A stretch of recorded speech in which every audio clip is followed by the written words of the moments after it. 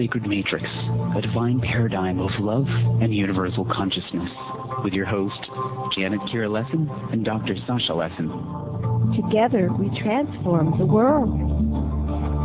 And now, here are your hosts, Janet Kira and Dr. Sasha Lessin.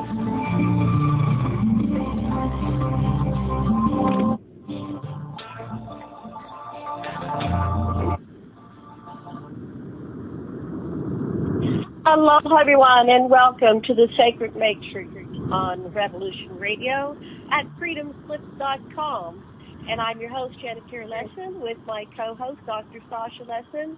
And today we're featuring Robert E. Farrell. We're interviewing Dr. Farrell, and he received his Bachelor of Science in Mechanical Engineering from the Ohio State University, his MBA from Western New England College, and his Doctor of Engineering from the University of Massachusetts. And he is now retired from Penn State University, which is my alma mater, as an associate professor emeritus. So 20 years ago, he began doing serious research for his science fiction series of novels, Alien Log 2, The New World Order, and Alien Log 3, The Dulce Affair, which is coming out in fall of 2015. He believes good science fiction is based on good science.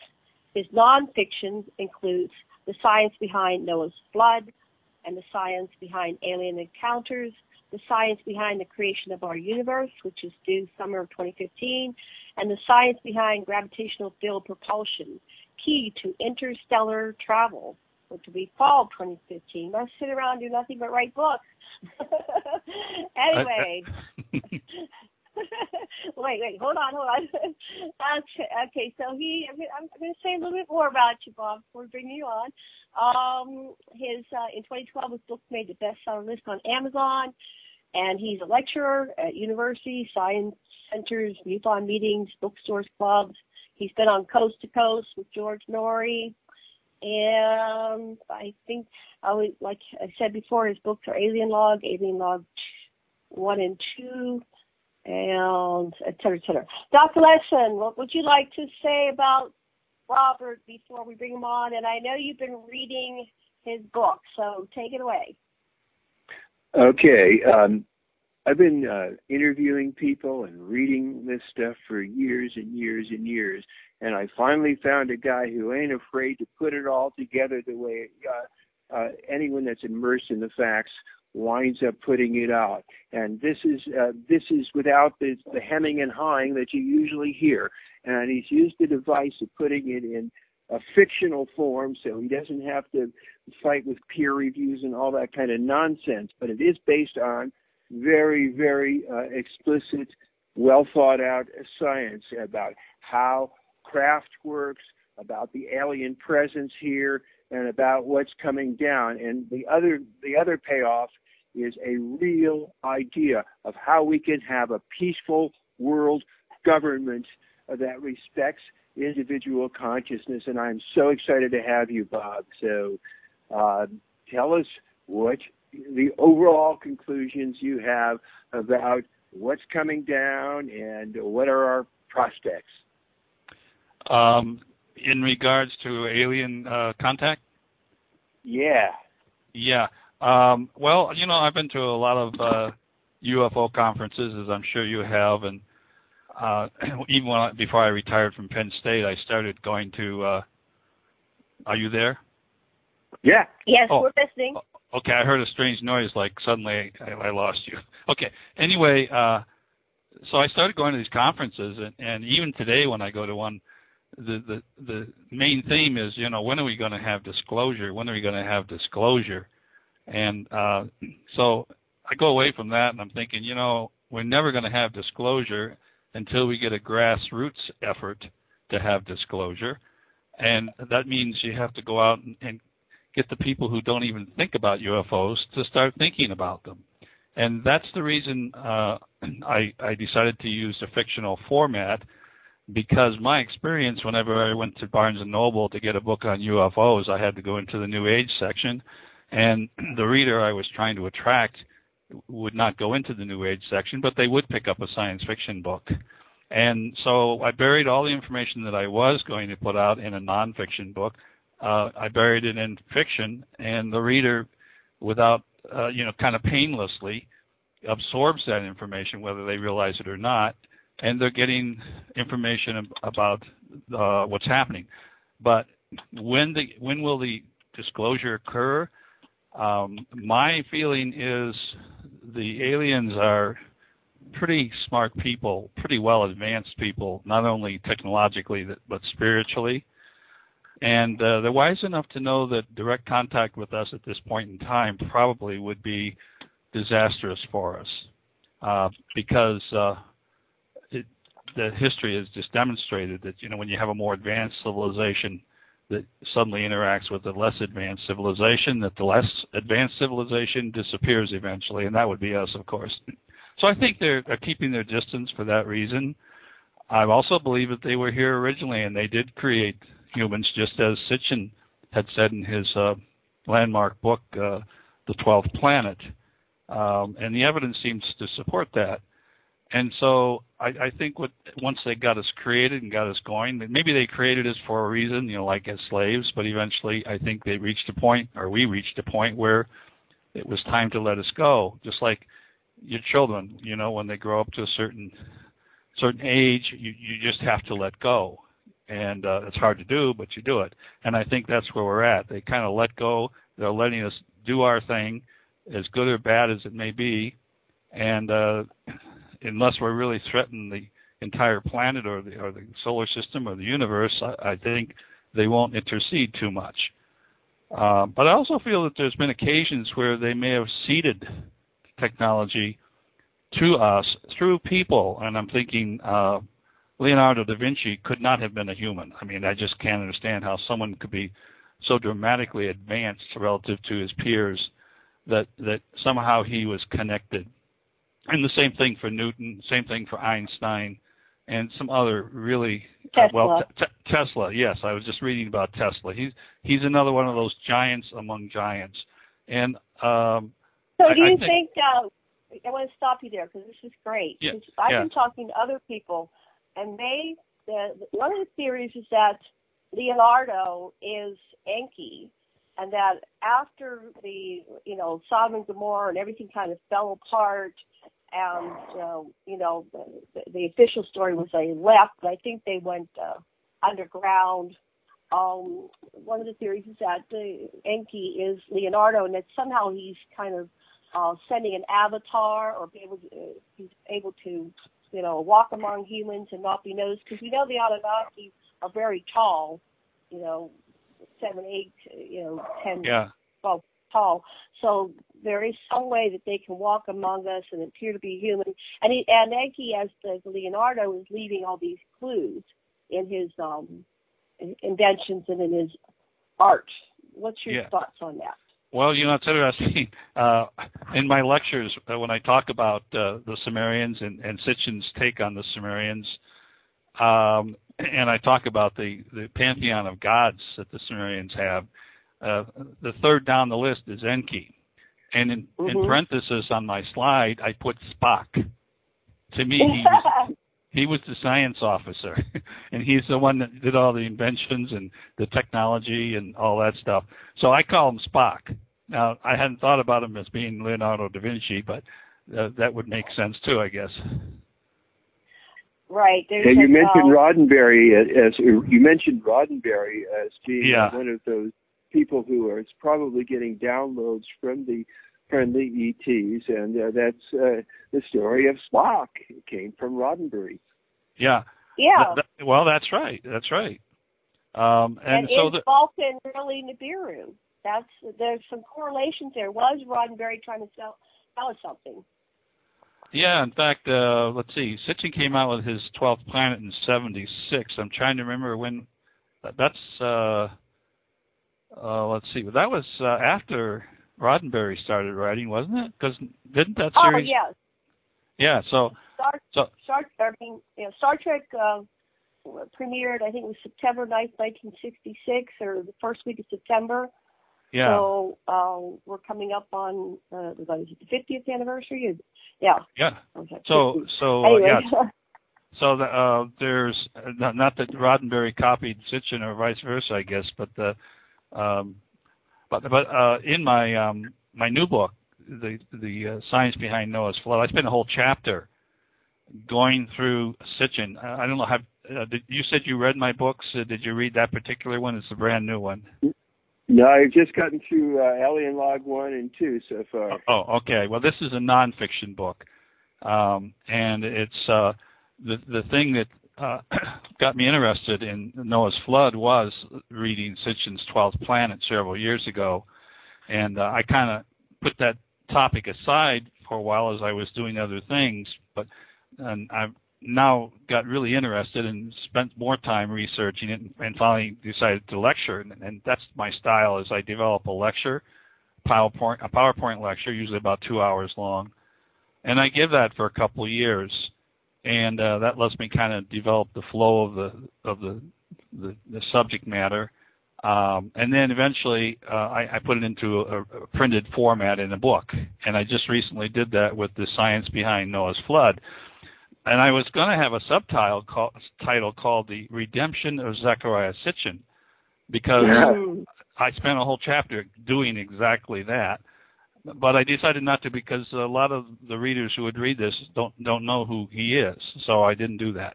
But I do spend a whole chapter going through almost item by item the things that Sitchin had said in 1976 that he was criticized for by the academics, because, first of all, he didn't have the right credentials. And secondly, he was way outside the box in what he said. But as it turns out, over the last 40 years or so, everything he said is coming to light.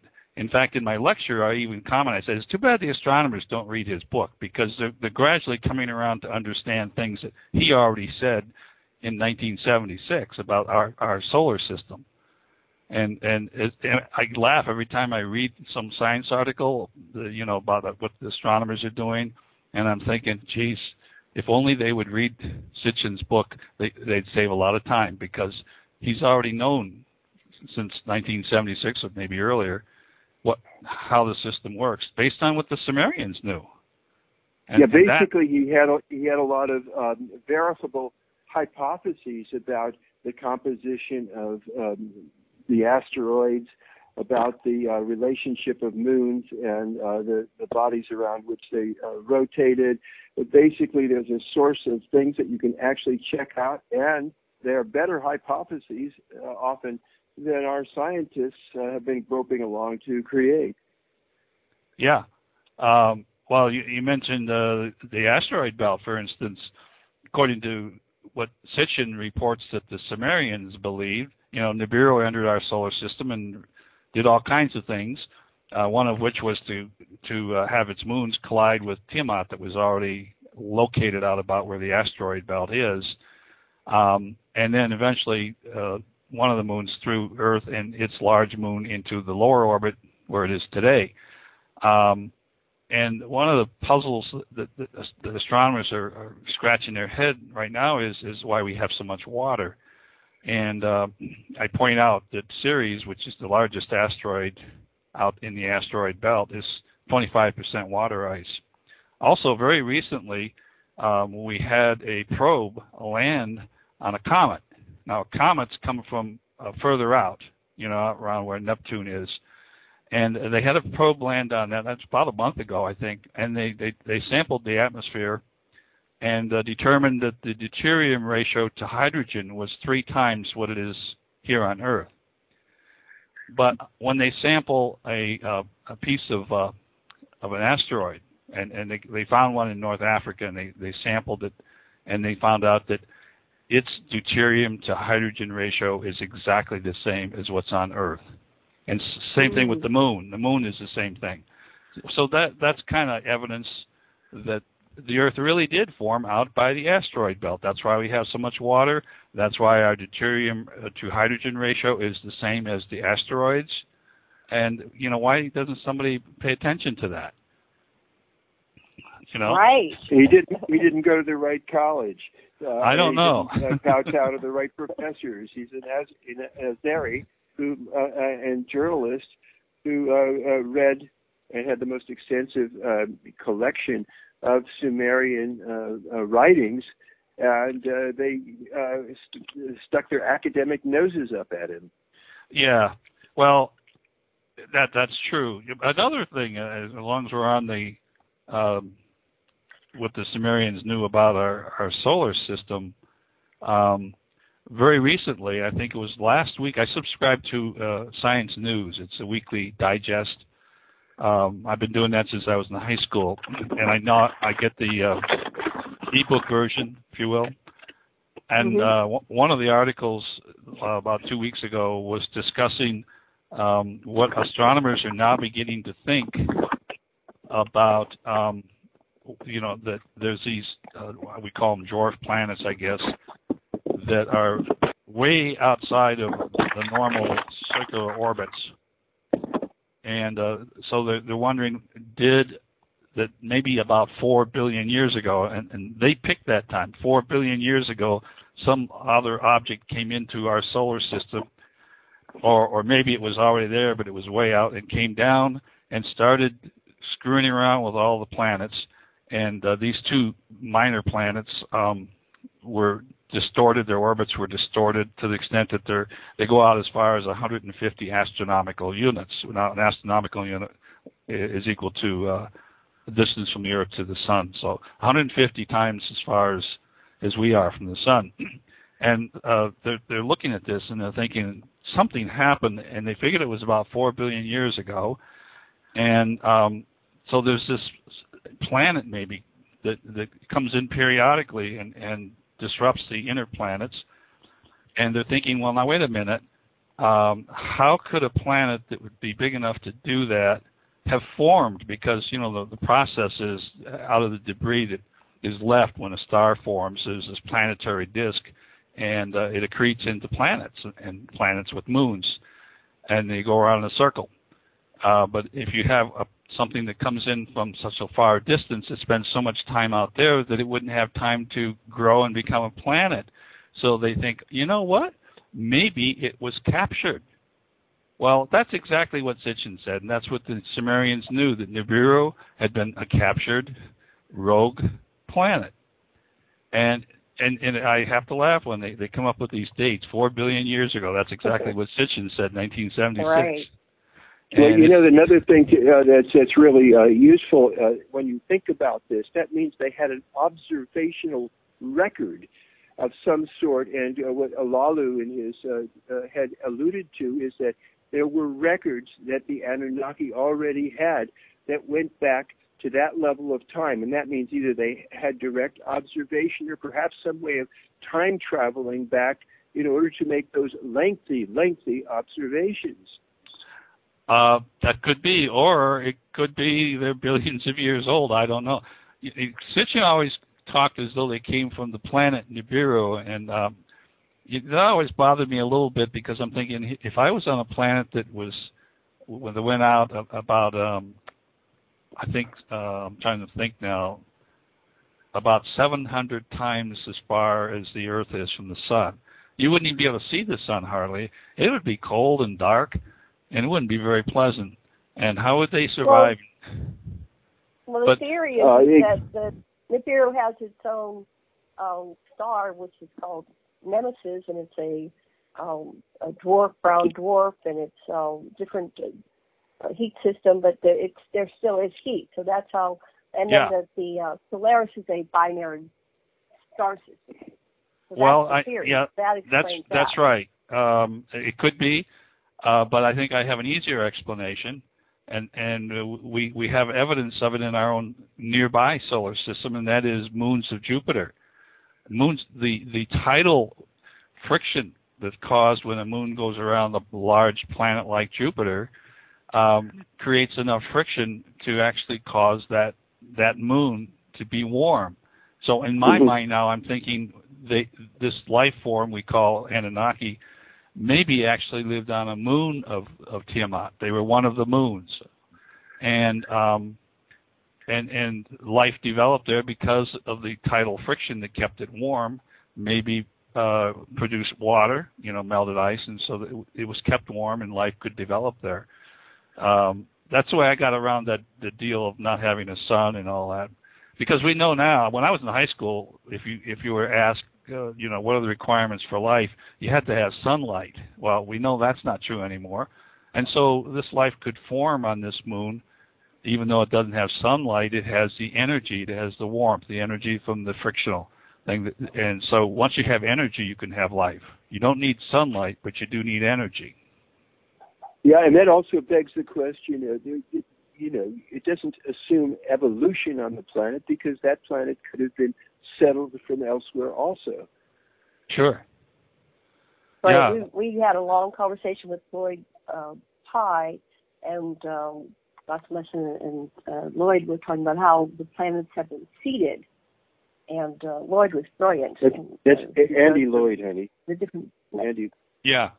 No, Lloyd Pye. Remember when Lloyd Pye, he died last year. About the seeding, yeah. Oh, yeah. About the seeding of the planets and how it's punctuated. We evolved for so long, and then you see these punctuated increases in species, and so remember that conversation? Okay. Yes. Yeah.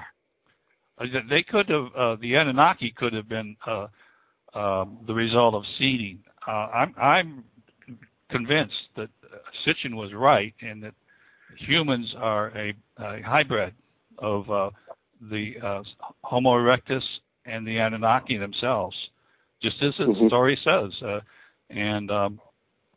So everything fits. I mean, the fact that Sitchin said that the Anunnaki created humans he said about 300,000 years ago to do work, primarily I think in the gold mines of Africa, and then 10 years after Sitchin writes his book, in 1986, you have these genetics researchers in UC California who do this study. They collect collect placenta from 147 women from around the world, and then studying the mitochondrial DNA, they came to the conclusion that the first human, whom they called Eve, occurred in Africa 200,000 years ago.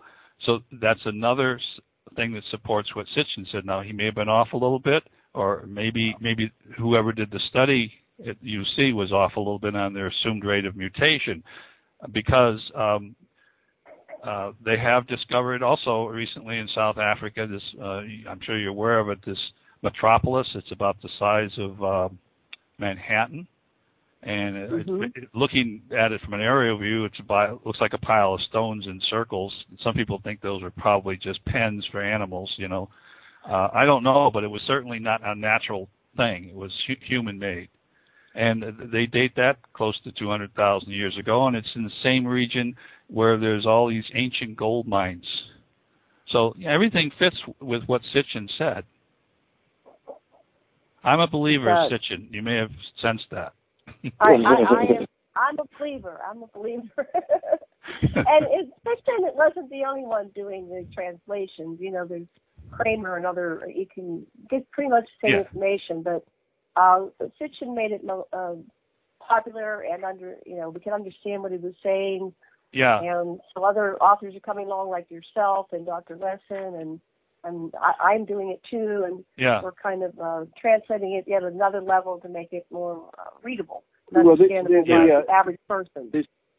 The stone lanes have granite boulders. They extend over thousands of miles, and they go up and down such steep places that animals couldn't even traverse them. And Michael Tellinger has pointed out that they had some kind of sonar methods of moving things, perhaps loads lightened by the powdered monoatomic gold, and it's to and from the mines and moving water up and down these ravines, and it's absurd to think these are animal pens, I think. Yeah. Well, in my science behind Noah's flood, I built upon Sitchin's hypothesis, and that was that 13,000 years ago, he felt is when this flood occurred as a result of melting ice in Antarctica, because we were coming out of the ice age. And I subscribe to that, except I've refined it a little bit because I have 40 years of technology that he didn't have access to. And so my date would be 14,700 years ago. And I support that in my book. I show graphs of sea level rise, and I talk about mega tsunamis and other things. And it's very clear in my mind that 14,000 years ago, as we went into a period of unusual warming, that these huge ice sheets and glaciers, I mean, they were the highest glacier during the peak of the Ice Age down in Antarctica was higher than Mount Everest. It was 45,000 feet high. Today, we're about half of that. But they're all the deepest or highest glaciers were lined up along the eastern coast of Antarctica, aimed right toward the Indian Ocean. And so and there were also these ice sheets that are floating on water, which we have today, and they had back then too, I'm sure. And if they break up, because they actually hold back the glaciers from rushing down the hill very fast. And a few years ago, I think 2002, there was a Larsen ice sheet in the western peninsula of Antarctica that completely disintegrated in a matter of 31 days. And it was the size of Rhode Island. And now when an ice sheet that's floating on water disintegrates, it really doesn't affect sea level. But what it does is it no longer is there to hold back the glaciers, because that's what they do. Those ice sheets actually provide back force. And I show a diagram in my book that explains that. But it provides a backward force that keeps the glacier from sliding down the hill as fast as it might. So that is gone when that sheet breaks up. Plus, the added warmth is causing these moulins on the surface of the glaciers that the water goes down through cracks and eventually lubricates the bottom of the glacier. So those combined effects cause these glaciers to suddenly start rushing into the water. And if you can imagine, you've seen pictures of these glaciers calving, and they may only be 1,000 feet high. Imagine one that's calving that's maybe 2 or 3 miles high. It would literally shake the planet. I give it evidence when I talk about the mega tsunami. Everybody knows about tsunamis. I show pictures of those, and the one in Japan, for instance, I point out that it was almost like a surge that wouldn't end. It just kept coming and coming, and that can be how it manifests itself. But the mega tsunami is like 10 times worse than that. And I didn't remember this, but in 1958, there had been a mega tsunami occur up in Lituya Bay in Alaska.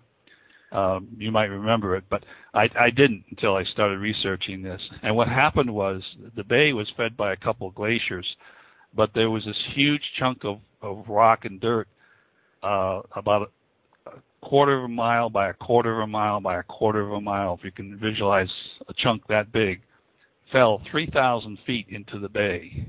And the wave that it created wiped out trees in the local vicinity as high as 1,700 feet. And then further down, it wiped out trees as high as 600 feet above sea level. And so I give that example in my book so that people can think, well, you know, if I say the tsunami wave is going to be focused and comes right up into what is the Persian Gulf today, would be 1,000 feet high, that's believable, especially with such huge amount of energy. And, yeah, you know, I would like to also point out that the Anunnaki had just made maps of the landmass that is invisible to us beneath until we used ultrasound beneath Antarctic's ice, and the map is accurate for the landmass, which is further evidence supporting the hypothesis that there was that clearing of the ice sheet off of Antarctica. Yeah. Yeah. Now, in my book, the science behind alien encounters, in my lecture, I do spend some time discussing some of the ancient stories, and I cite that as proof that the event we're talking about, because I focus only on Noah's flood, the one that's in the Bible. And the question is, where did it occur? Well, I cite the history, the ancient history, if you will, of the Sumerians and their mythology that goes back to like Atrahasis and the Epic of Gilgamesh. These stories preceded the story of Noah in the Bible. But I give all three of them. I go through all three of them, and it's clear that they're the same story. The only thing is, the very oldest story, the Atrahasis story, in that story, the gods knew there was going to be a flood, and the key word is knew. And they chose not to do anything about it because I think they were having an overpopulation problem. If you recall, when they created humanity with the ability to reproduce, but not with the aging problem that we have today. So people lived a long time, and if you look in the Bible, before the deluge, it was not uncommon to live into 900 and some odd years. Almost everybody before that, up until Noah's time, or even in his sons, lived over 900 years. And then after that, if you look at the patriarchs after that, all the way down to Moses, it suddenly decreases eventually down to Moses only lived to be 120. So in the very first... So you think that was a genetic intervention to shorten our life expectancy intentionally? Or I do. Yes. I do. In the original story, they knew that this event was going to happen, and if you realize that they had high technology, I mean, they were able to travel here from another planet.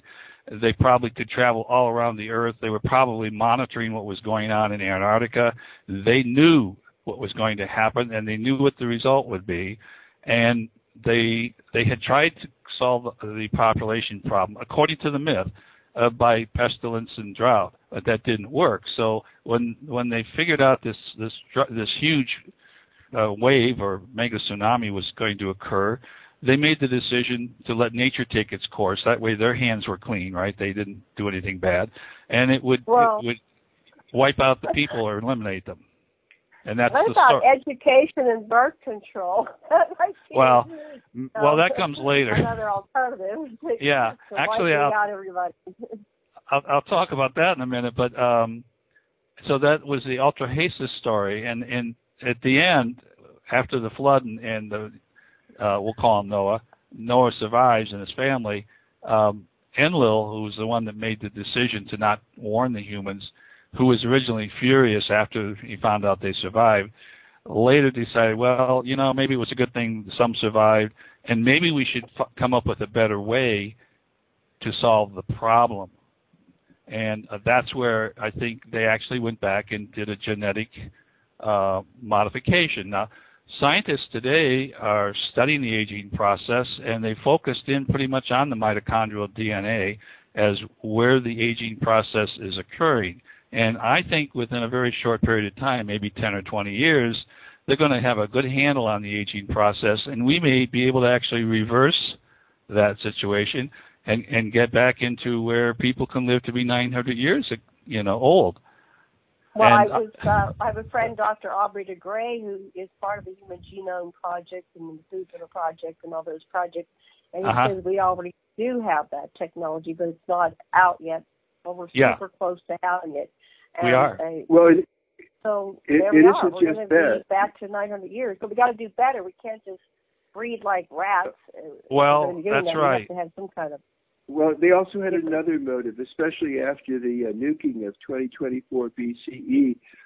Marduk, who had once been pretender to the crown of Nibiru, had aligned himself with the hybrids and with the Earthlings, with us, and basically they very much feared that Marduk, he had built a launch tower in Babel, the so-called Tower of Babel, and they thought he was going to perhaps invade and reclaim his throne in Nibiru. And at one point, even Inanna, Enlil's granddaughter, had said she was superior and that they had a right. So these people were just, if you think of the War of the Roses in England, the royals of Nibiru were about that level of barbarity with each other. And we humans were just pawns in their wars. Yeah. When I was writing Alien Log, the very first novel. I was halfway through, still trying to figure out if the aliens were malevolent or benevolent, and I logically concluded that if they meant us harm, they could have wiped us out a long time ago, and and then I also logically argued in my own mind that any civilization, let's say, that is that far advanced, let's say a couple million years more advanced than we are, that the aggression and things that we have inbred into us as a defense mechanism or survival mechanism isn't necessary when you reach that level of technology. You have everything you need. You have your shelter, your food. You want for nothing, and so the aggression disappears. That was one direction of my logic, was that they didn't have the aggression that we have because it wasn't needed anymore. Their basic needs and even luxury are met. Well, the problem is that there's a military industrial elite that takes all the scientific innovations they can get hold of, withholds it from the population, and uses it for their interscene warfare. Yeah. We have a problem, no question about it. That's actually, I'm working on the fourth volume of the Alien Log series. You mentioned the Dulce affair. My characters end up going into Dulce, and I'm almost done with that book, except I haven't figured out how to get them out of Dulce alive. But once I do, they'll be at Alien Log 4. Maybe they don't get out alive. Well, in that case, it's going to be a trilogy, you know. Well, one of the things that Major Richards had said is that President Carter had his own Delta Force that came in and actually rescued at least some of the, with some help from helpful aliens. He had a great new helicopter plus one of the hovercraft assisted in the rescue operations. They actually got people out of Dulce. This is what Major Richards has written anyway. Yeah. So, but mine's a science fiction, so I'm going to have to do it a little differently, probably. Your fiction reads like fact to me, I got to tell you. Well, I try to be as factual, and I'm still doing some research on Dulce because most of the information I have, I got off the internet, and it's like reading the same story over and over again. The source is the same for all of them, it seems like. I'm trying to find another source. I'll turn on to Joanne Richardson. You can interview her. And she's got her husband's in jail for life because he's been framed. Because that's what they do with you when you get done serving the military, doing secret projects. They put you in jail for life. Some of them. Yeah. And so anyway, we interviewed her at the end of the UFO Congress, and but after the show, I won't put it live on here, but I'll give you her information, and maybe you can interview her and get some background for your. We want to get your characters out alive, so. I do too, because you've read the first two books, and I don't want to give away the second book yet, but let me just say that in the third book, the aliens have realized that they can trust Wendy and Corey, and so they can work with them. And so in the fourth book, I'm visualizing that they're going to be giving yet another project to work on, and it probably will involve the Illuminati and some of the other characters that are controlling our planet. But I haven't really worked out the details yet. Woo! It sounds great. I haven't read the books yet, so do you want to tell our listeners who haven't read the books? Let's start with your Alien Log series. Can you give us the premise of that without giving away too much? Yeah. Well, first of all, the whole reason I wrote them is to feed information into the general public, as I said, and I chose fiction to do that. The story revolves around an artifact that was discovered as they were recovering the wreckage of a UFO that crashed near Kingman, Arizona, in 1953. They found the wreckage in May 20th, 1953.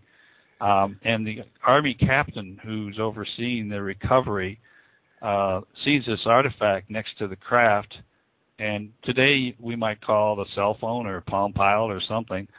Back then they didn't have that. He didn't know what it was, but somehow he felt it was more important than all the other stuff they were throwing on the truck to haul back to the secret base. So he hid it on his person.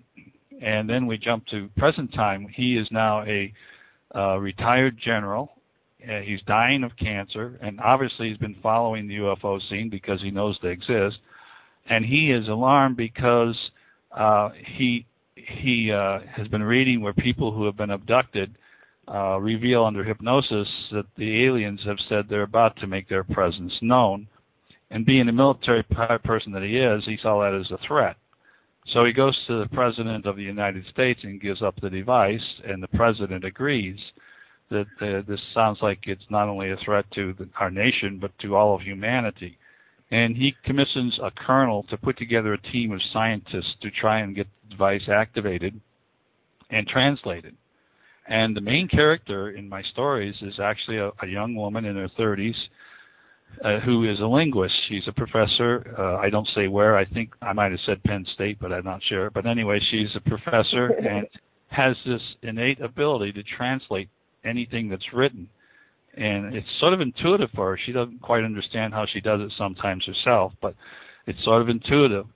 And so it's the end of the semester, and she's tapped for this project, and they won't tell her what it is or where she has to go. They'll only say that it's very important and the President wants you. Well, that, of course, convinced her. And so she ends up signing on for the projects, and she's taken to the secret base in Nevada, underground base in Nevada. Of course, we know where that is. And she didn't even know where she was because it was by a circuitous route in the night, so she just knows she ends up in underground base. But and so then she's paired with this young astrophysicist who's also unmarried, by the way, and about her age. And his part of the project is to try and do a technical interpretation of whatever she happens to find out if they get the thing activated. And a lot of that first book takes place in the base. They get a tour and they see some broken UFOs and some alien bodies. And these are all important things for Wendy to see to help her do the translation and figure out what these symbols are in this artifact. And so there's a lot of discussion that occurs. And in the meanwhile, the reader learns a lot about ufology. And I don't want to, maybe I'm giving it away a little bit, but I'll just say they're just about ready to, she gets the device activated, first of all, and they're about ready to try and tap into the cloud, if you would, the alien cloud. The alien cloud, yes. Yeah, the alien cloud, when suddenly the device is stolen, and it turns out to be the dastardly base commander. And they chase him down in the desert, and that's the end of the first book. The second book picks up right there in the desert, and they head back to base to finish the project. And something happens. I don't want to give that away. I'm not going to tell you too much more, except that Corey accidentally gets abducted. I won't tell you how or why. And so his captor, Quellen, is a little bit embarrassed, but he's keeping him captured until they resolve the problems that they were trying to solve. And so there's several discussions that occur, and Quellen will answer any questions that Corey has. Corey, the astrophysicist, has some, questions like how did the universe begin, things like that. Quellen will answer that because he knows he can erase his memory before they let him go. And one of the questions Corey asks is, why are you creating hybrids? And Quellen says, well, we're going to use the hybrids to usher in the New World Order, which is the subtitle of the book, The New World Order. Well, the next question is, what is that? And Quellen then describes this New World Order. Now, a lot of people hear the phrase New World Order and they have uneasy feelings about it. But this is a New World Order, literally, a world order, but it's patterned a lot like our present government in the United States. But the hybrids now, because of they're different. I mean, first of all, these hybrids are allowed to go full term. They're born into a family they don't know he's a hybrid. They just know that person is very clever, unusual, artistic, has certain talents, and will go far in life basically because of those talents. But neither the parents nor the child knows that they are a hybrid. And so there's all these hybrids wandering around getting into high positions. And one of the characteristics of these hybrids is that they're not self-serving. They're interested in the good of the common, of humanity, if you would, and be more apt to do things that are good for humanity and not just self-serving, which is one of the problems we have right now. Most of our politicians are self-serving. And so you need those kind of people to actually make the change that I'm going to describe. So the New World Order, then, you have a government pattern pretty much the way our government is. You have except it's a world government. You have districts, and there's a representative from each district, just like the House of Representatives, and every elected position, all the way up to the president, and including the president, is a 4-year single term. No, don't even think about getting reelected. It's a one-shot deal. So for the House of Representatives, in each district, people have to sign up just like the old draft system. From the age of 25 till maybe 95, their name is in a lottery system. So 2 months before it's time to elect the new representative for that district, a letter goes out in about 12 names or 6 names, something like that, are picked at random out of this pool, this draft pool. And this letter goes out saying, congratulations, you've been selected to run for Congress. You have 30 days to appeal. Those that fail the appeal process go into the election stage, and it's funded, it's publicly funded, tightly controlled as far as what you can do to campaign. Out of that process, then, you get someone who is elected, and by the way, they would be truly representative of the district. You know, they may not even be able to read, but they're representative of the district maybe. Mm-hmm. But when the election is over, that person goes to Washington for 2 weeks for orientation.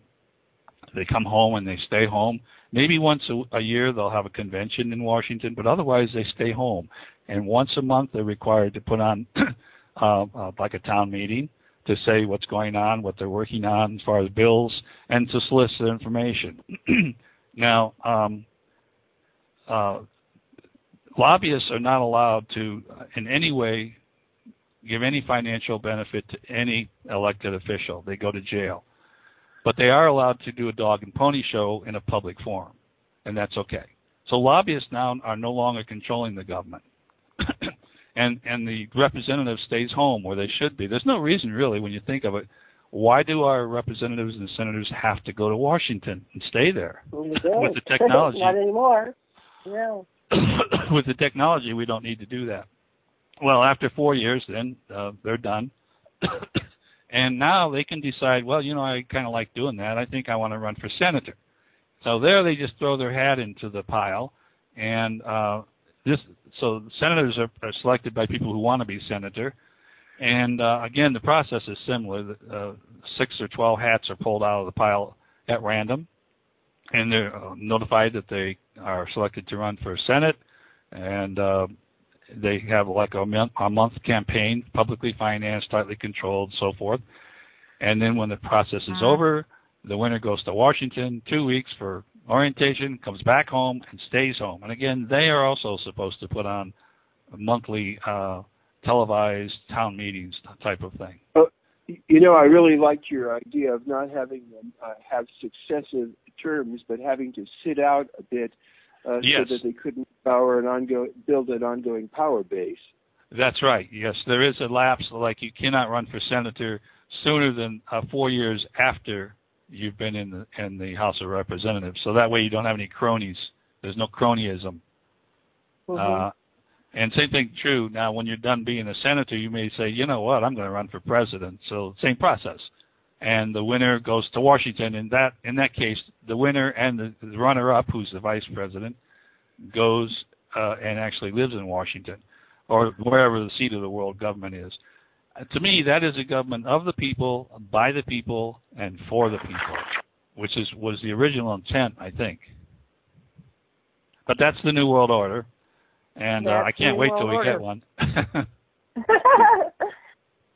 Sounds great.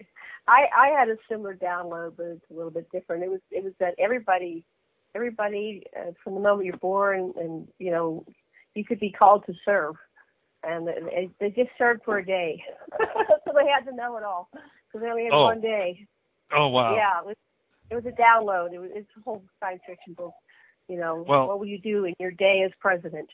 Oh, well, they couldn't do too much harm, but they couldn't do too much good either. So they had to kind of have something that worked for everybody because, the president's just a puppet anyway in the current system. So there's no real power. It's somebody else, which we can talk about maybe the second half of the show. But I want to stay focused on you. Mm-hmm. Well, the reason I went to 4 years because the House of Representatives is 2, but I talked to my representative who had just finished his first term, and I asked him, I said, how long did it take you to actually figure out what was going on and how to get things done? He said, it took me about 18 months. So, wow. 2 years really isn't long enough. But the problem of having 2 two-year terms is that means then they're running for re-election and they're focused on that. They're not doing the job. And that's why, forget getting re-elected. Let's just don't have that anymore. There are enough good people. I think you said it was like Congress people spend 80% of their effort on getting re-elected and only 20% on the substance of the bills. Yeah, that's true. So imagine how efficient our government would become. Much more. Yeah. Well, it's totally a good idea. Let's give it a whirl. Yeah. Well, we got to wait for the problem is educating people that they could be called to serve. That would be another whole thing that part of your studies just growing up is what are you going to do when you're serving the planet, the world as one of its leaders. That's right. And when you mentioned education, when I was talking about a long life, like 900 years, I gave a commencement speech at the Penn State in the year 2000. My daughter happened to be graduating in that class, so she was out there in the audience. She wasn't supposed to know I was going to be the speaker, but anyway, she found out. But wow. My talk was technology past, present, and future. And what I did is I went back 50 years and came forward in 25-year increments of time, and then also went ahead in 25-year increments to the year 2050. And I tracked several technologies, medicine, communications, energy, transportation, and computers. But the thing on medicine, which involves longevity, I pointed out that starting in 1950, every 25 years, our life expectancy went up 5 years. I don't know if you knew that. So in the year 2000, we were living 10 years longer than we were in 1950. And I pointed out, I said, with technology, that curve is going to bend way up. And I said, oh, by the way, the reason I picked 25-year increments is because I was talking about their grandmother back in 1950 and their parents in 1975. And then in 2025, it would be their children sitting there. And in 2050, their grandchildren. So that's why I presented it. But I said, in 2050, I said, you're going to have a whole new set of problems to deal with. I said, people may be able to live as long as they want. And so you're going to have to figure out how do you control the population? How do you decide who's going to have a child and who isn't going to have a child? Those will be issues that will occur in 2050. And well, that's a really good topic that we probably should reserve for after the break. Okay. Well, I got to say that way back in the 60s, a demographer named Moni Nog showed conclusively that when women have the right to say no, and there's not pressure on them, that they limit their birthing of children to those that they can manage, and they no longer have this fear that so many of their offspring are going to die, that it's logical thing of people looking at their own interest and the interest of having children that are healthy limit their growth. We have to pause. We're going to talk about that when we get back after the commercial break. Thank you very much for listening. We'll be back in 5.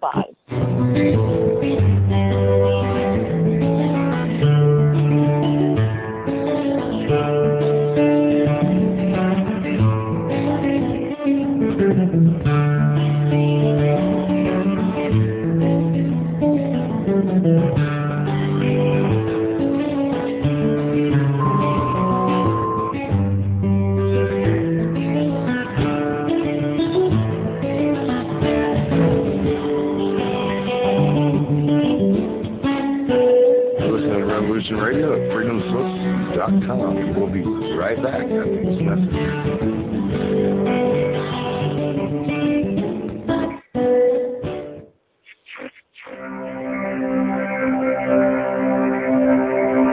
Oscar's freeze. That's just a reboot cortex looking for an answer it doesn't have. See? Even your brain is a screw. I'm still in the challenge, right? Whether you know it or not. The heart's beating fast. It's getting a little louder to breathe. The neurobiological system is telling it to run, which means it's too weak to move. Fear is not real. The only place that fear can exist is in our thoughts of the future. It is a product of our imagination, causing us to fear things that do not at present and may not ever exist. That is mere insanity. Do not misunderstand me. Danger is very real, but fear is a choice. We are all telling ourselves a story. You're listening to Revolution Radio at freedomslips.com. 100% listener-supported radio. Reporting to danger. Unafraid. Right here, where information never sleeps. Revolution Radio!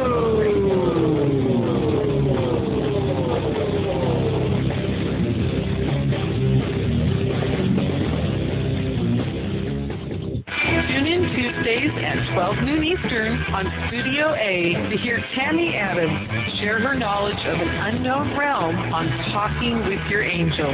Join Tammy as she uncovers hidden secrets about the spiritual world of angels, ghosts, and other entities that have been with us longer than we know. Tammy is a psychic, a teacher, spiritual coach, a leader in her field, and will be sharing her information and stories with you. So join us on Tuesdays at noon on Studio A. With Tammy's guidance, you'll find out who has been watching over you from the other side, and soon you will be talking with your angel.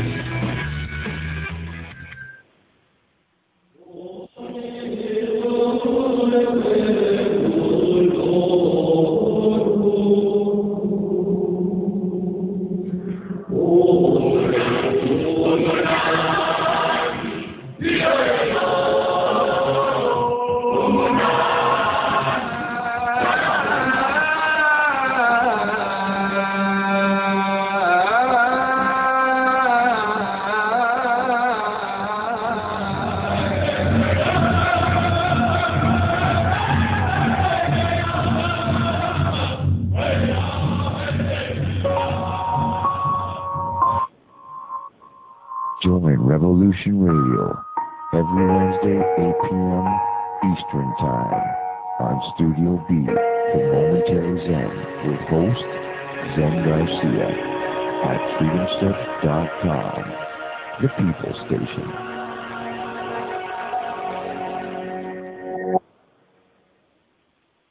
The opinions expressed on this radio station, its programs, and its website by the hosts, guests, and call-in listeners or chatters are solely the opinions of the original source who expressed them. They do not necessarily represent the opinions of Revolution Radio and freedomslips.com, its staff, or affiliates.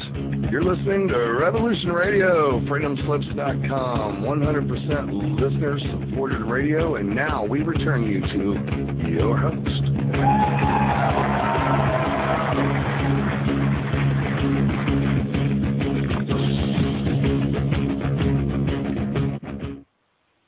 Hello, Aloha and welcome back to the Sacred Matrix on Revolution Radio. And I'm on freedomslips.com. Don't want to forget that. And I'm your host, Janet Kira Lessin, with my co-host, Dr. Sasha Lessin. And we're having a fascinating interview with Dr. Robert H. Farrell. And before we get back to our show, I want to remind everyone to please go over to the website at freedomslips.com and make a donation.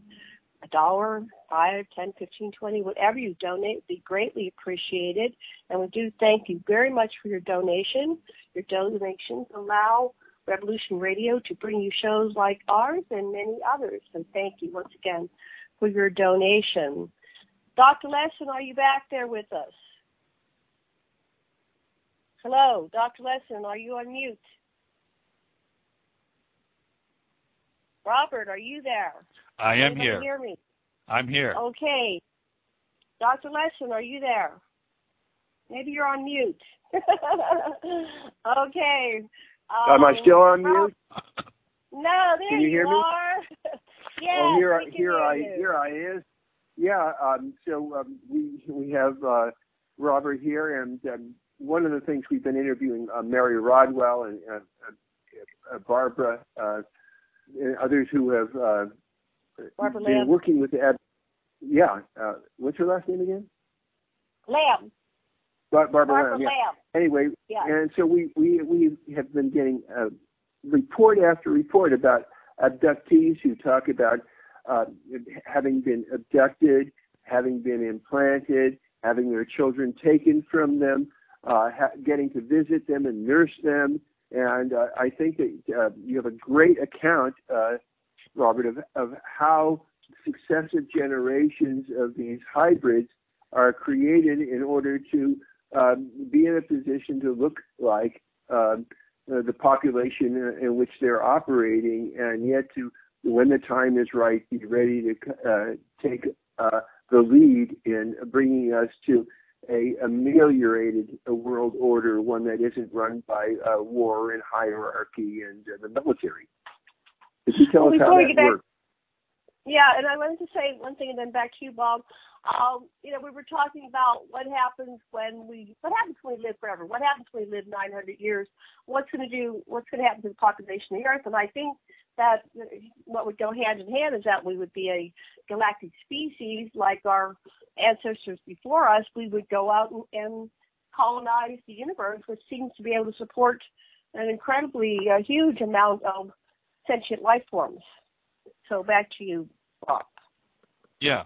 Well, something certainly would have to be done. I will be right back to where we were when we had the flood, with the problem. Right. I think that was the problem. They didn't want humans to evolve and to go to space, so then it was a population problem. And I don't know why someone didn't think about birth control, but, there's certainly more kinder ways than, creating children that can't be supported by the ecosystem. That's true. Now, the interesting thing, when I finished writing this book on Noah's flood, I didn't have any conclusion in mind as I was writing. I was just putting stuff together. But when I was done, I was truly amazed, number one, at how well this story, this hypothesis, fits not only the evidence as far as the sea levels and glaciers and all that stuff, but it also fit right in with the Old Testament in Genesis as far as Abraham and Noah and his descendants. And if I can go back to, like I said, the flood actually occurred 14,700 years or thereabouts. And so here you can imagine there's these people living in where we might call Samaria, not too far from Baghdad, actually, according to the legends. It was Shirpak, which is just south of Baghdad, was where the Noah, we'll call him Noah, was living at that time when he was warned of this flood. And so along comes this huge deluge and picks up Noah and his family and carries them northwest, more or less along the Tigris and Euphrates River, and deposits them almost where ISIS stronghold is today, ironically, where all the bad things are happening. And I base that strictly on the topography and I guess at how deep this wave could be, maybe 600 or 800 feet. And that's about how high you would, if you wanted to go up in elevation, you would go about that far northwest. And they would have gotten out of the boat. And of course, if they were like me, I would have headed for high ground. And I believe what they did is they went into what's known today as the Haran Plain or Plain of Haran, and you can Google it, and you can see where it is. And they would have gone into the northwest corner of Haran and settled a town actually called Urfa, U-R-F-A. And they would have done that, let's say, 14,000 years ago. And there would just been a few people, but because of their longevity, and they multiplied like flies, after maybe 1,000 years, they had quite a few people, and they started building temples. And you are probably aware that they have a discovery called Göbekli Tepe, which is right there in that region. It overlooks the plain of Haran. It's about 20 miles away from Urfa, and this certainly, if you look at the pictures of it, it looks exactly and has the stamp of Sumerians on it because they appear to be temples. They're round, they're stones piled up in a circular form with an inner chamber and an outer chamber.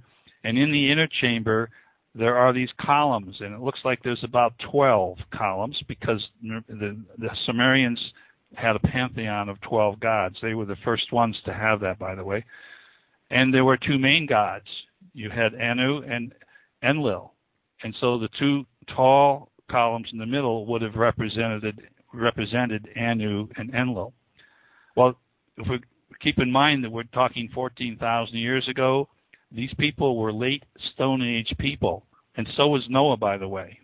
And so I began to wonder, now, could Noah build the boat that everybody visualizes when they talk about Noah's Ark? And I really don't think so. But he would have had the ability to build a boat. And there was a scientist in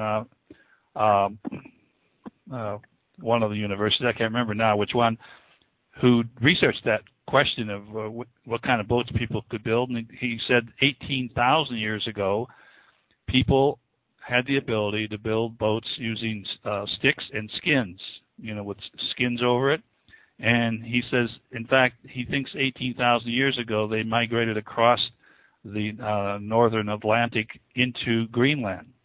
And that's where, of course, the Eskimos settled. And in my book, I show a picture of what Noah's Ark probably looked like, and it looked probably like a kayak, a large kayak. That would have been what he would have been capable of building, and that's what would have saved them and carried them up into this region where ISIS is today. And I'd like to stop right there for 1 minute. Let's address the boat. Sash, you want to address what your research has shown about Noah's Ark and how it got built? There's a number of Can you speak into the mic better, honey? You're kind of muffled. Can you hear me, Janet? Hello? Yeah, but you sound like you're muffled or something. Can you adjust your headset on so you're speaking into the microphone? Okay. The Lost Book of Enki that Sisson wrote based on the Atrahasis and stuff said that basically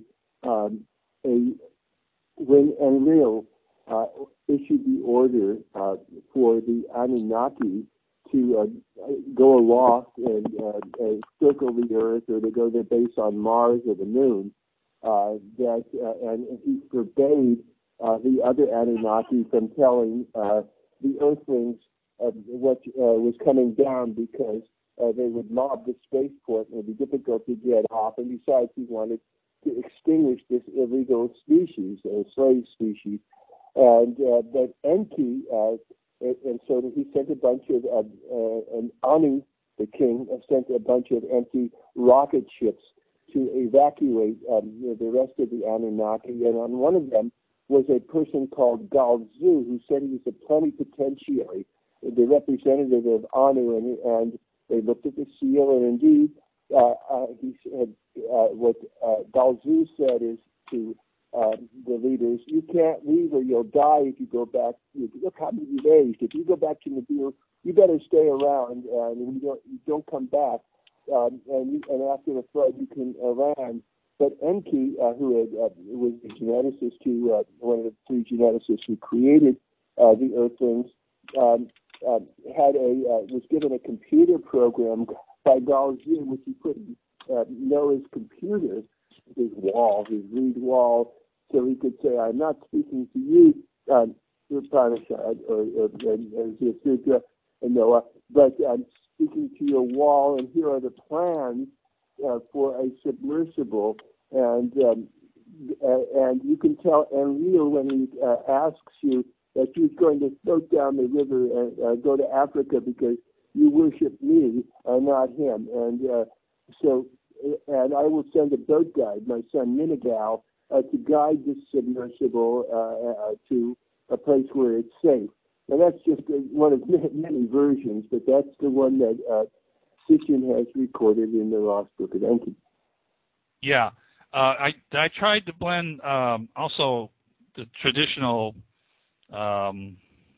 experts, if you would, on the Sumerian culture into what Sitchin said, and just using their own translation of some of the tablets. But yeah, there was three different stories. Of course, the story of Noah is the third, but you had Atrahasis, where the gods knew the thing was going to happen but chose not to warn them.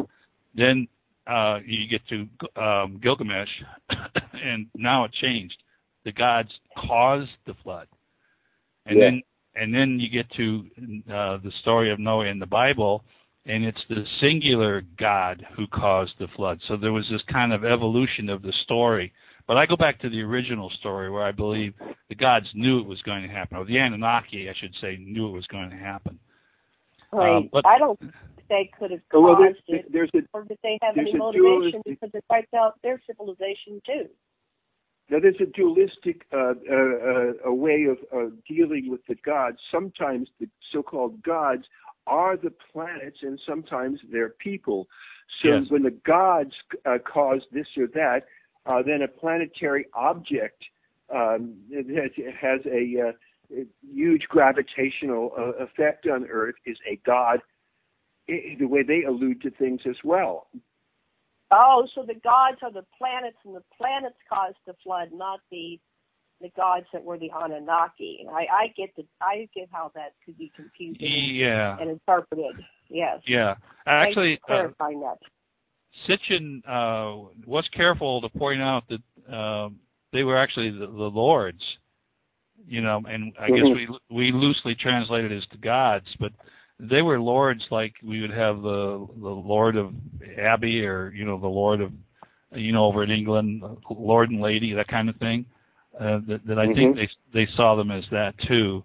And Sitchin did think that it was Nibiru that was the thing that triggered the collapse of the ice sheets because of its close approach. In my book, I go through a calculation, and I show how I don't think that was true.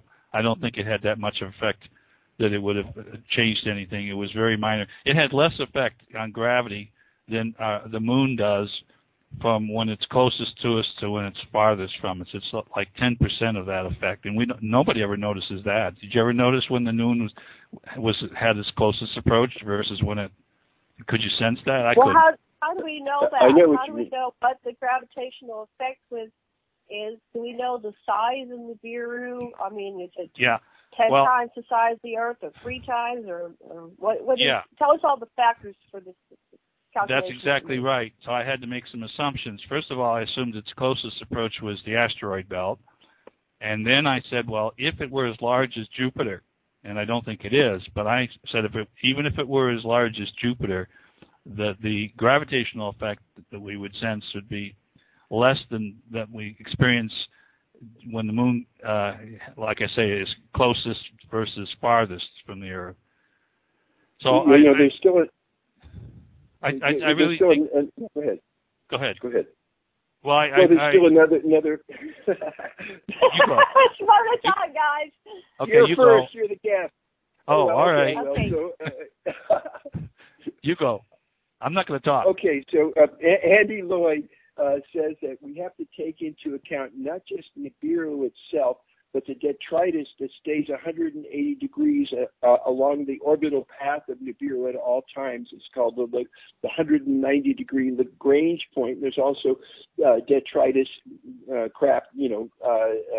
pieces of rock and ice that are at 90 degrees, and that there are big chunks of stuff that goes through too. And it's not just a matter of gravity, but it's a matter also, Andy Lloyd thinks, of impact of objects. And how close does it come? I thought it came closer to Mars than the asteroid belt. It goes between Jupiter and Mars. Yeah, between Jupiter and Mars. Okay. About 2.7 astronomical units is what I calculated, and that's about where the asteroid belt is. Well, I'll have to have you on the show with Gordon James Giannotto and the other Planet X cataclysmic people and explain that to them. But so that's not what did cause Noah's flood? How widespread was it? Was it planetary or was it a local flood? Well, can you explain to our listeners a little bit more? Yeah, well, there was this warming spell that started 14,700 years ago. I mean, the planet was warming anyhow, but this was, let's say, a sharp increase in the rate of warming that occurred 14,700 years ago and extended all the way to 12,700 years ago. And I think if you look at 45,000 feet of ice stacked up along the eastern edge of Antarctica, when it started melting, I think the first thing that happened was whatever ice shelves were along there probably broke up, just like we experienced in 2002. And at that point, then, all of a sudden, we had these mile-high or several-mile-high calves of glaciers plunging. Remember I told you what happened when a quarter mile by a quarter mile by a quarter mile chunk of rock fell 3,000 feet. Now, what do you suppose is going to happen when you have a chunk of ice that's 2 miles high that falls basically a mile? It's going to shake the earth, and that vibration is going to cause a chain reaction, and these things are just going to start collapsing. And that's energy, and energy is what creates tsunamis and mega tsunamis. It's strictly a matter of energy, and that's going to cause this wave to travel through the Indian Ocean and manifest itself as a mega tsunami when it reaches the shallow end. There's also evidence of all around the world, actually, but around the Indian Ocean, there's evidence of these mounds, these dunes. In fact, one of the theories by Dr. Massey, his theory as far as what caused the flood was that there was an impact by an asteroid that struck right into the Indian Ocean. In fact, he gives a location. I show it on one of my maps, and it was a huge impact, and that caused the tsunami or mega tsunami that traveled up into the Persian Gulf. But it also caused these dunes that they found along Madagascar, the southern coast of Madagascar. Actually, they're all around the Indian Ocean, but it was the ones in Madagascar that kind of got them thinking that there's something happened that created these. Now, these dunes are like 28 miles long, over 600 feet high, and I have a photograph of them in my book where there's several of them that are along in the southern edge of Madagascar. But they're also, like I said, all around the Indian Ocean. But the collapsing of these ice sheets would have caused the same thing. The same energy that created the mega tsunamis would have also caused these waves to wash over southern Madagascar and create these same dunes along there. So I'm pretty sure that's what happened. Now, why did it collapse? I think it was ready to collapse. We were in this rapid warming period.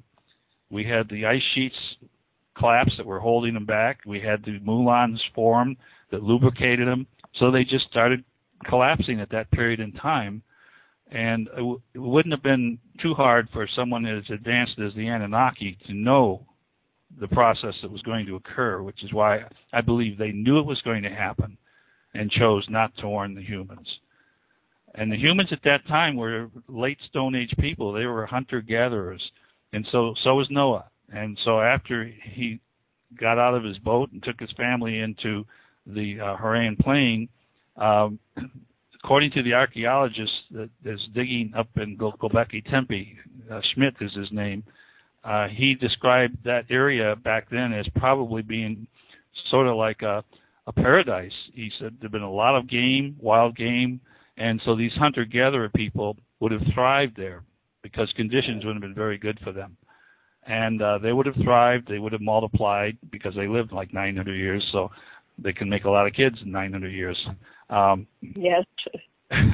And but here's the thing, how it jives with the Bible. So let's imagine that Noah did settle in there.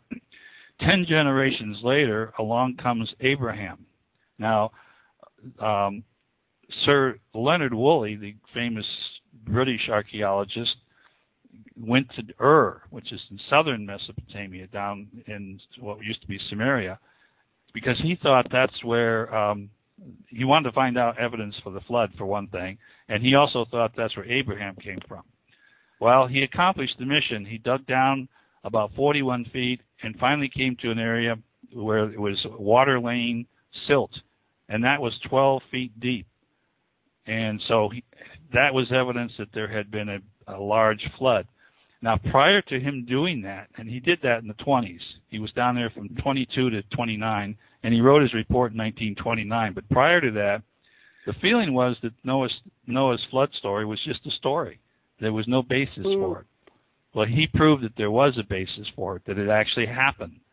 And so anyway, now we look at 10 generations down from Noah, and we run into Abraham, the descendant of Noah. According to the Jewish faith, the Orthodox Jewish faith, Noah actually, and his son Shem, actually interacted with Abraham and gave Abraham instructions on the history. Now, you might wonder, wow, how can that happen 10 generations later? But I give a chart, and I show that when Noah died, Abraham was 60 years old. So he would have had plenty of time to interact with Shem and Noah. And so he could have been instructed by that. And I think what happened was that Abraham actually was born in Ur-Fa, in the same general region as Noah settled. And what happened later was when Abraham was maybe 40 years old, his father, Terah, decided to take the whole family and go into Canaan. And Abraham had a younger brother, Haran was his name, who also had a son, Lot. And so they all gather up, and they're on their way to Canaan, and they get into this plain of Haran about a day and a half walk later. And I think what happened was Haran, Abraham's brother, died. And tradition says that the plain of Haran was named by Terah, Abraham's father, after his son Haran. And in fact, Terah never left that site. He lived out his life right there. And so Abraham stayed there until he was 75, and then he was called, because at this time now, this is polytheistic, they had 12 gods, but Abraham apparently had one God. He was called by that God then to go into Canaan. He took Lot with him, and they migrated into Canaan. I have a map that shows all that, and it makes more sense that Abraham would have been born in Ur-Fa rather than Ur, just from the migration thing.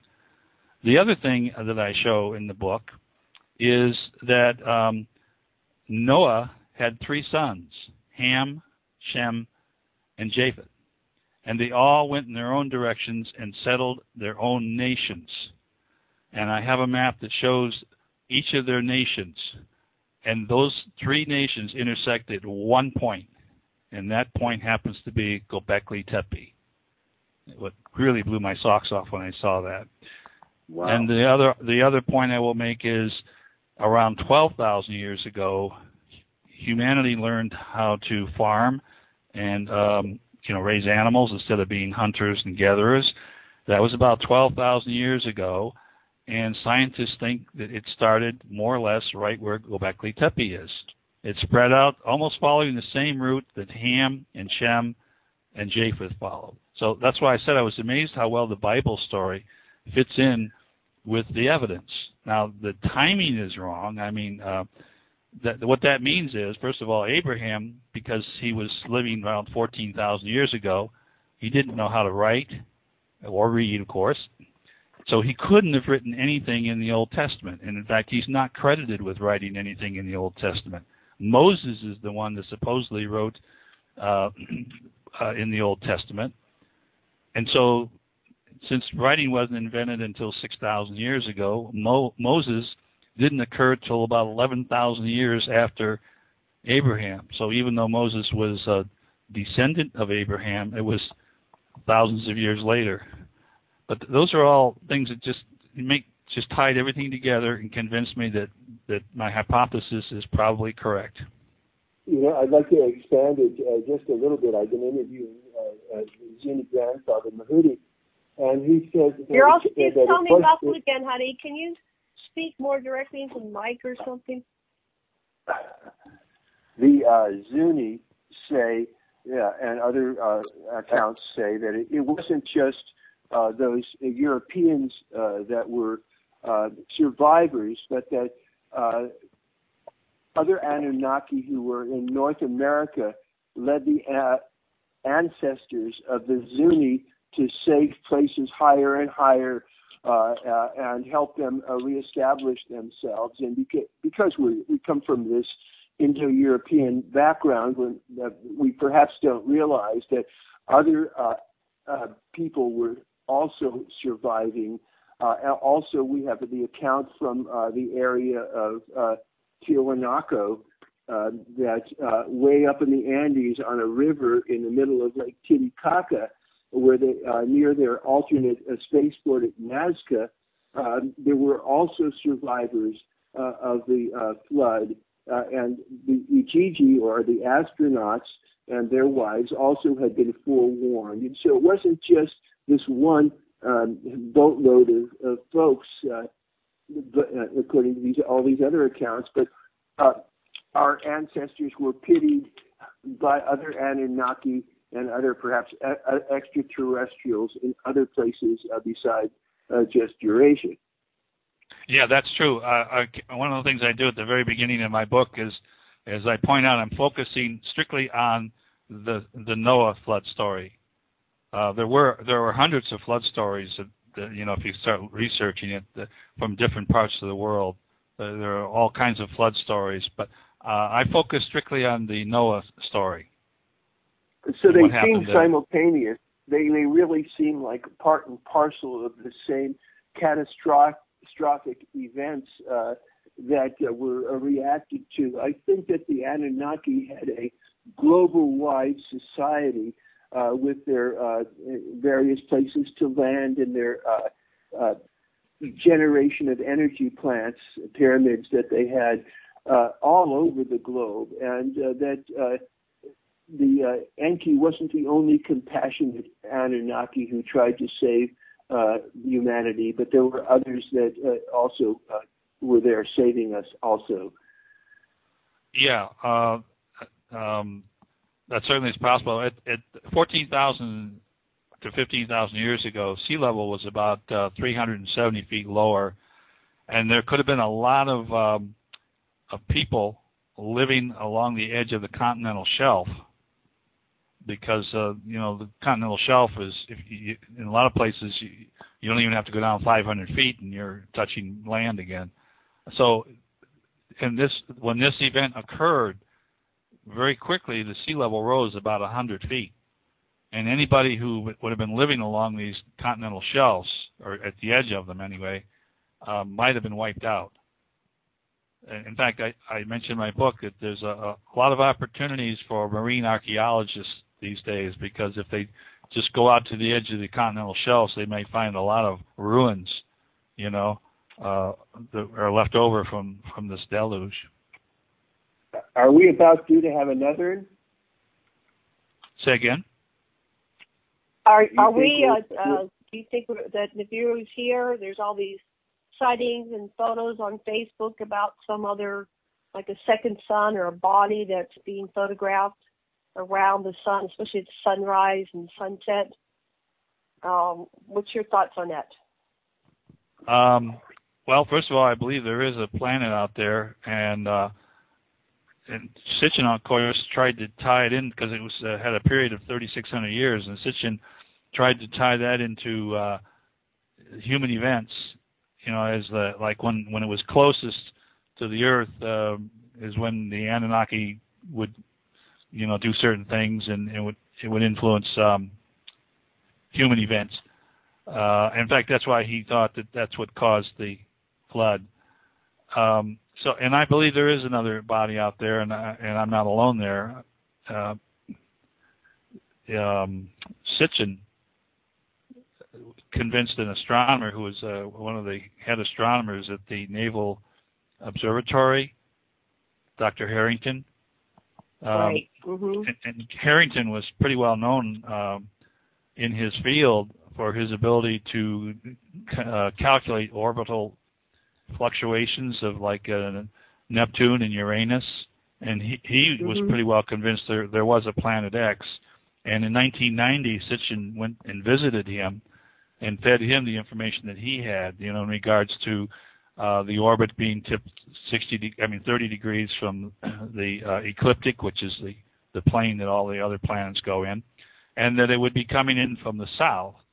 And Sitchin knew that based on traditions, that the Sumerians had about that it would rise from the south and all that.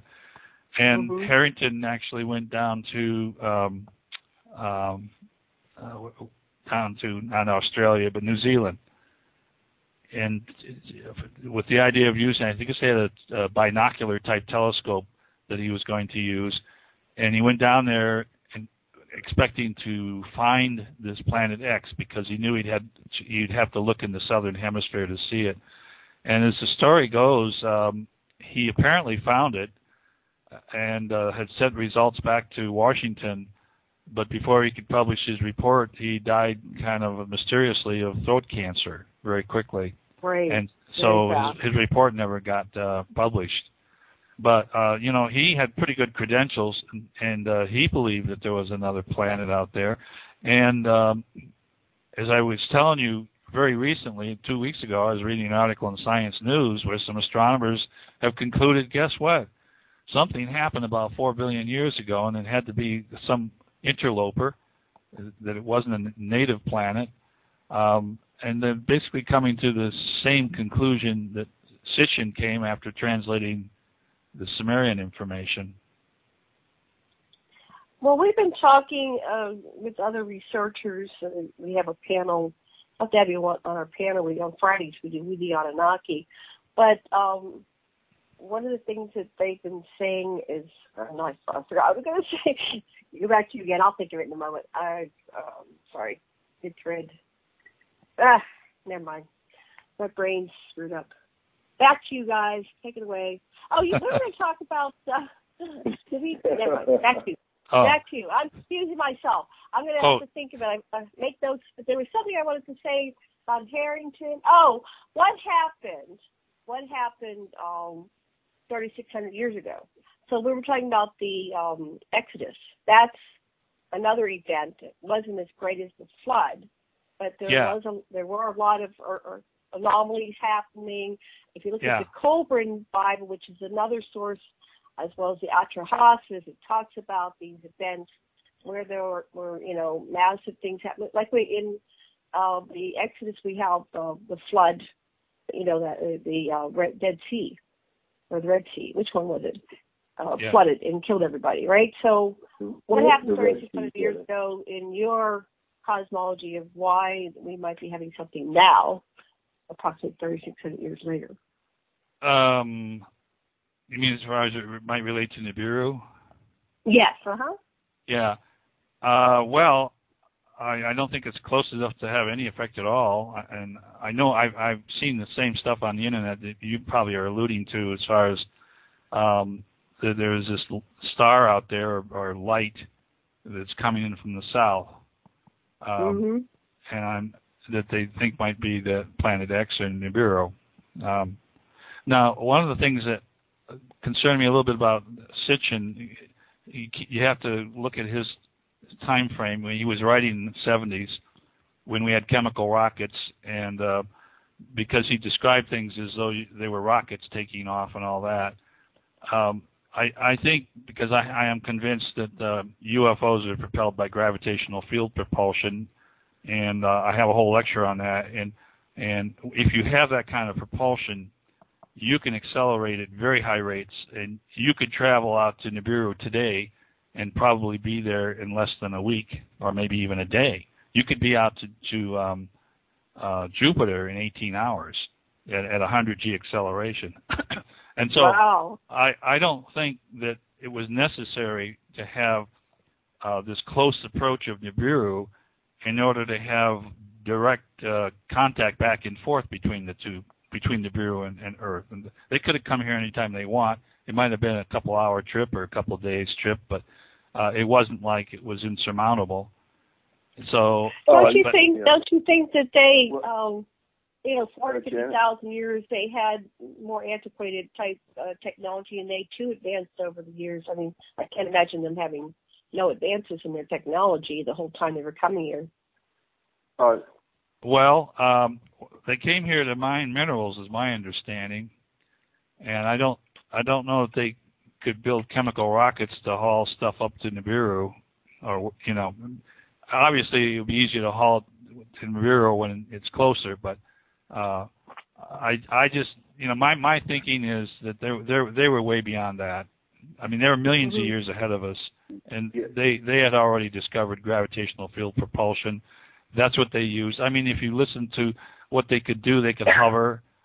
They didn't really have flames coming out of them, although UFOs sometimes appear that way. But my way of thinking is that it was gravitational field propulsion, and they weren't tied down with the ancient technology that Sitchin was tied to. Mm-hmm.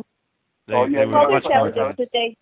ahead, Sasha, your turn. I would just like to say a little bit about the Moses Exodus and the Cochrane Bible. It seems that there's a lot of evidence that it was the volcanic eruption on Stromboli, known as Thera, which wiped out the Minoan fleet and allowed the Mycenaeans to take over, and also caused this series of flood and recede and flood and recede. If you look at where Stromboli is, you see it's right opposite the Nile, and that this was a part of the process that's described in detail. It seems like that was the result of this huge eruption in the tidal waves from Stromboli or Thera going on. Okay. I give a graph. It's interesting you mentioned this flood and recession cycle. There's a graph that I give because I in my mind I was trying to figure out, okay, so why did they stay up in the highlands so long? Why didn't they return back to the valley, the river, where the river Tigris and Euphrates were? And but I show a graph that shows there was that main event that occurred 14,700 years ago, but about every 2,500 years there was another event almost as bad. And maybe it was tradition, or maybe it was the knowledge that the Anunnaki had that this process was going to go on for a while, and that's what kept humanity from going back into the valley until about 6 or 7 or 8,000 years ago. And then it was safe. By then, most of the ice had melted. The sea level was almost back to normal, and there were only slight variations. In fact, at the time they went back to Samaria, the sea level was slightly higher than it is now in the Persian Gulf. If you look at maps, you can see that, ancient maps. So that's why they didn't return until maybe 8,000 years ago. They worked their way around along the Zagros Mountains into a town called Susa. They were there about 9,000 years ago. And then in about 7,000 years ago, they went back into the valley and settled into Uruk, and then eventually back into Kish. They went back right to the same places they had been before the deluge, as though they were guided by GPS, and then the first person allowed, the first human that was given the ability to rule was in Kish, and that was after the deluge. You probably read about that, but that was in Kish, and that human ruled for 1,200 years. But so it's interesting. My information totally confirms what you're saying. There were 4 rivers that the Anunnaki reported that were going when there was much more land, and one of them, the Gahan, was as big as the Mississippi, a mile wide, and they found it by ultrasound, based again on the hypothesis that the Sumerians weren't making stuff up, but they were talking about observations. So right. 4 rivers, and they've been, and that confirms exactly what you're saying. Yeah, I have a map, and I show those 4 rivers where they were before the deluge, where they were, and that's what the Bible says, fed by 4 rivers. Like I said, I was amazed at how historical the Bible really was, even though the dates are kind of squishy. The information seems to make sense. But one of the things they're puzzled because go back to Tepe, it looks like it was deliberately buried. Those temples were buried 8,000 years ago, and they're wondering, why did they bury the temples? My thinking is that's about the time they went back down into the original homeland down in the valley, because it was safe then, and they reestablished their temples down there and abandoned the old temples, and they buried them. When they abandoned them, they didn't want to leave them empty, I guess, because maybe they were worried that they would have homeless people living in them or something. I don't know, but what Collins says is that the orientation of each successive temple, and there were a lot of temples like Göbekli Tepe that were successively built to adjust to the changes that kept occurring, and so and that it was actually the way they related to the constellations and the appearance of which constellation appeared on the spring equinox and whose turn it was to be the big shot among the Anunnaki. Yeah, in fact, there was one of the scientists who had been to Göbekli Tepe was puzzled. He expected, because there's all these carvings on these stones, and he thought they should be all of like pigs and wild game, and he was surprised that some of them were like scorpions and snakes and spiders. And in my book I say, well, the Sumerians assigned signs of the zodiac to their gods, and those would be the signs. So each one of those, if a column had a snake on it, then that would have been that particular zodiac sign, in my opinion. I mean, yeah, so it didn't bother me that they weren't all just carvings of wild boar and things like that. It all made sense. Yes, it does.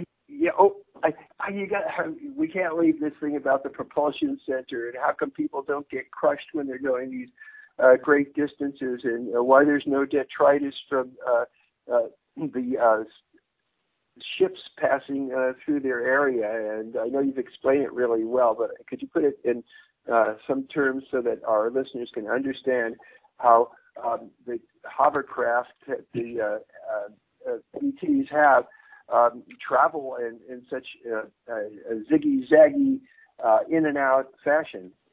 Yeah. Well, it all hinges on having gravitational field propulsion, and like I said, I have a little lecture on that, and one of my next books in the Science Behind series will discuss that. But because it is theoretically possible, even Einstein knew there was an interaction between electromagnetic fields and gravitational fields. But and there's been things done in the laboratory where they've actually produced gravitational fields. But the advantage of having gravitational field propulsion is that field. You either free fall into it or free fall away from it, depending on whether it's a positive or negative field. And I give a little demonstration in my lecture. I have a picture of a V-2 rocket getting ready to take off, and I have one member of the class who looks like they're dozing off. I say, well, I'm going to put you up in the nose cone, and we're going to talk with the walkie-talkies, and I'm going to light the fuse, and then we're going to communicate. And so I light the fuse, and the rocket shoots up, and I'm talking to the person, and I say, well, what are you experiencing? And the person says, well, I'm being held down on my seat. The G meter says 4 Gs, and so on. And so then I notice all of a sudden the flame starts to fizzle out, but the rocket's still going up. And I say, what's happening now? And he says, oh, wow. He says, my G meter says 0, and I'm tending to drift out of my seat. If it wasn't for the straps, I'd move out, I would be floating. And I'm watching the rocket, and then it starts falling again. And I said, well, now what's happened? He said, well, nothing's changed. It's still 0 Gs, and I'm still tending to float. And so I say, well, if we did this experiment on Jupiter, you would be accelerating as you fell, just like on Earth. You were accelerating at 1 G, but you didn't sense it. You would be accelerating at 40 Gs, but you wouldn't have any sense because you were free falling into or out of a gravitational field. So if you have gravity field propulsion, you just vector it in any direction you want to go, and you can go that way. You can make right-angle turns. You're free falling in all these different directions. You can zigzag back and forth, and in a blink of an eye, you can go from point A to point B. And the people in the craft have no sensation other than if they're looking out the window, all of a sudden the scenery zips by and changes. That's the only sensation they would have. But by having the ability to accelerate at these very high rates, you could explore outside the solar system, and that's why the book and the lecture is called Gravity Field Propulsion, and the subtitle is Key to Interstellar Travel, because we're never going to leave the solar system until we develop gravitational field propulsion. And they've developed it. I mean, the evidence is clear when you look at any UFO and the information about UFOs that that is the way they're doing it. And I think they've been doing it for probably hundreds of thousands or millions of years. They had that technology before they came to Earth. And so they could travel all around the planet without any problem at all. Yeah. I don't know if that explained what you wanted. Yeah, it's exactly what I wanted. And we have not that much time left, but the one thing that kept striking me is in your books is that the Quellen is saying the Greys lack a soul that the other ETs have. And could you explain that a little bit? I guess that comes down to what is the universe and what is life and stuff like that. Yeah. Well, I was trying to explain the Greys as being more or less like robots. Today we'd call them robots, but they grow them. They have the technology that they're actually grown, and they're living in the sense that a tree is living and a plant is living. But only God can give them a soul. That was my take on it. I have a hard time defending that statement, but that's what I believe. So when I was summarizing what I thought you were saying is that the universe was formed by the Big Think rather than the Big Bang. Yeah, I believe that the Anunnaki or the aliens, whatever you want to call them, believe there is a creator. In fact, if you recall in my second novel, they even gave scientific proof that there's a creator. And so they believe in a creator, but not in the sense that we talk about God as someone on a throne with a long beard who interacts with our daily life. And I don't believe that myself. I believe there's a creator. It has to be.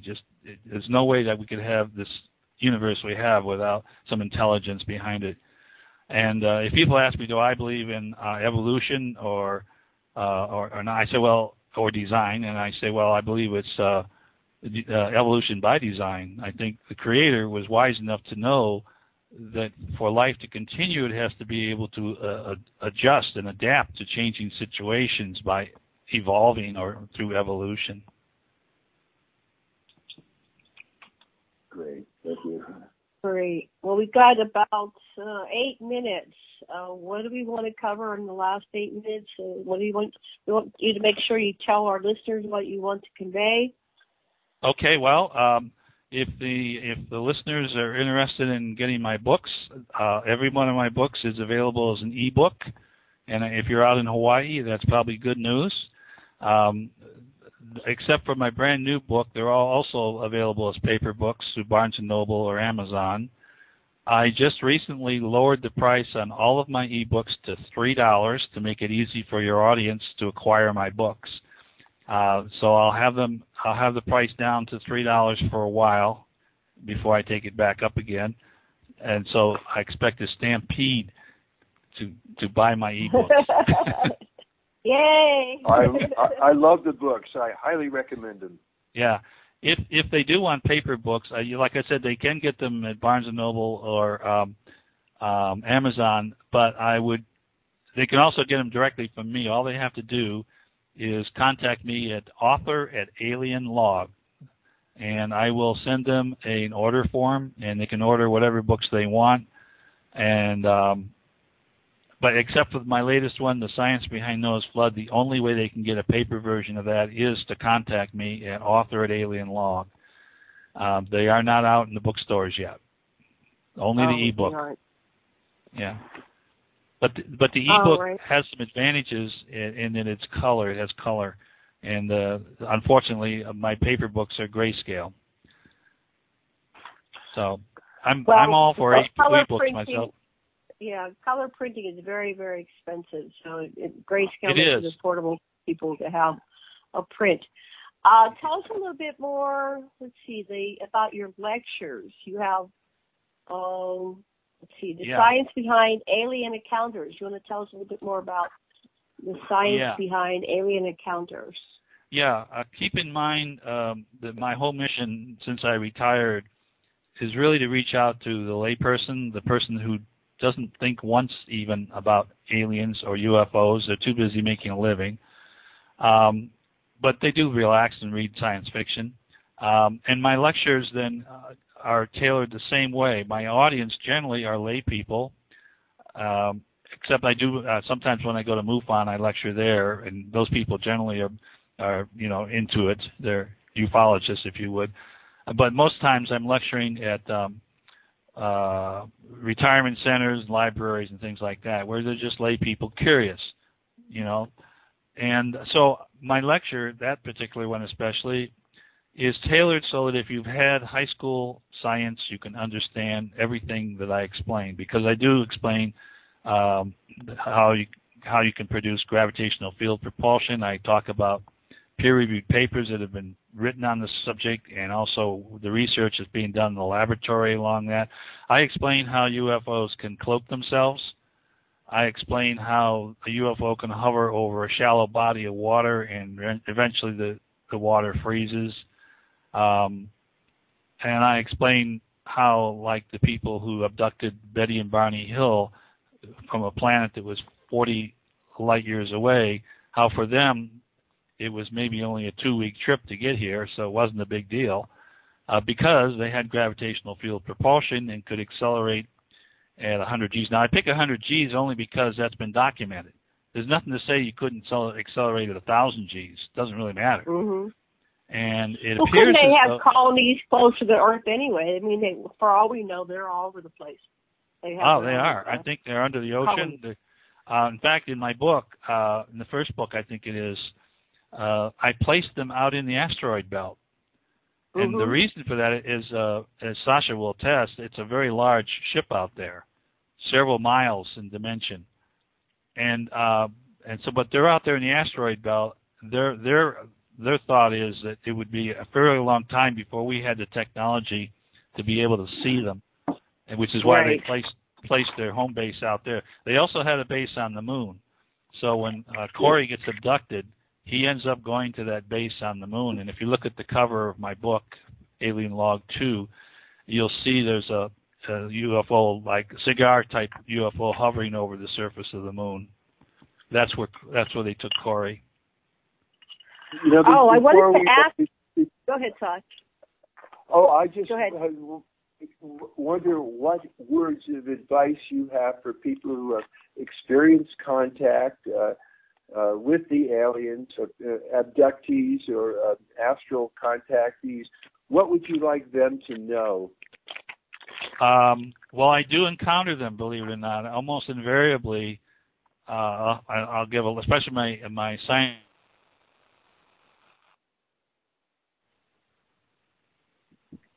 Or whatever. And hello? Okay. Hello? And so I lost you for a second. Oh, okay. So my mic isn't close enough? How's I don't that? know. It's just like the fade out. Yeah, it's good. You're in. Okay. So okay, we have 2 minutes. It seems that I recognize sometimes people come because they're wrestling with this abduction problem and they need more information. I'm not qualified to help them, I don't feel, in that, but I do generally have business cards of people in my area who do have that experience. You know, they're hypnotherapists and they're experienced with abductees, and I usually give them that card if they really not qualified to help them with that.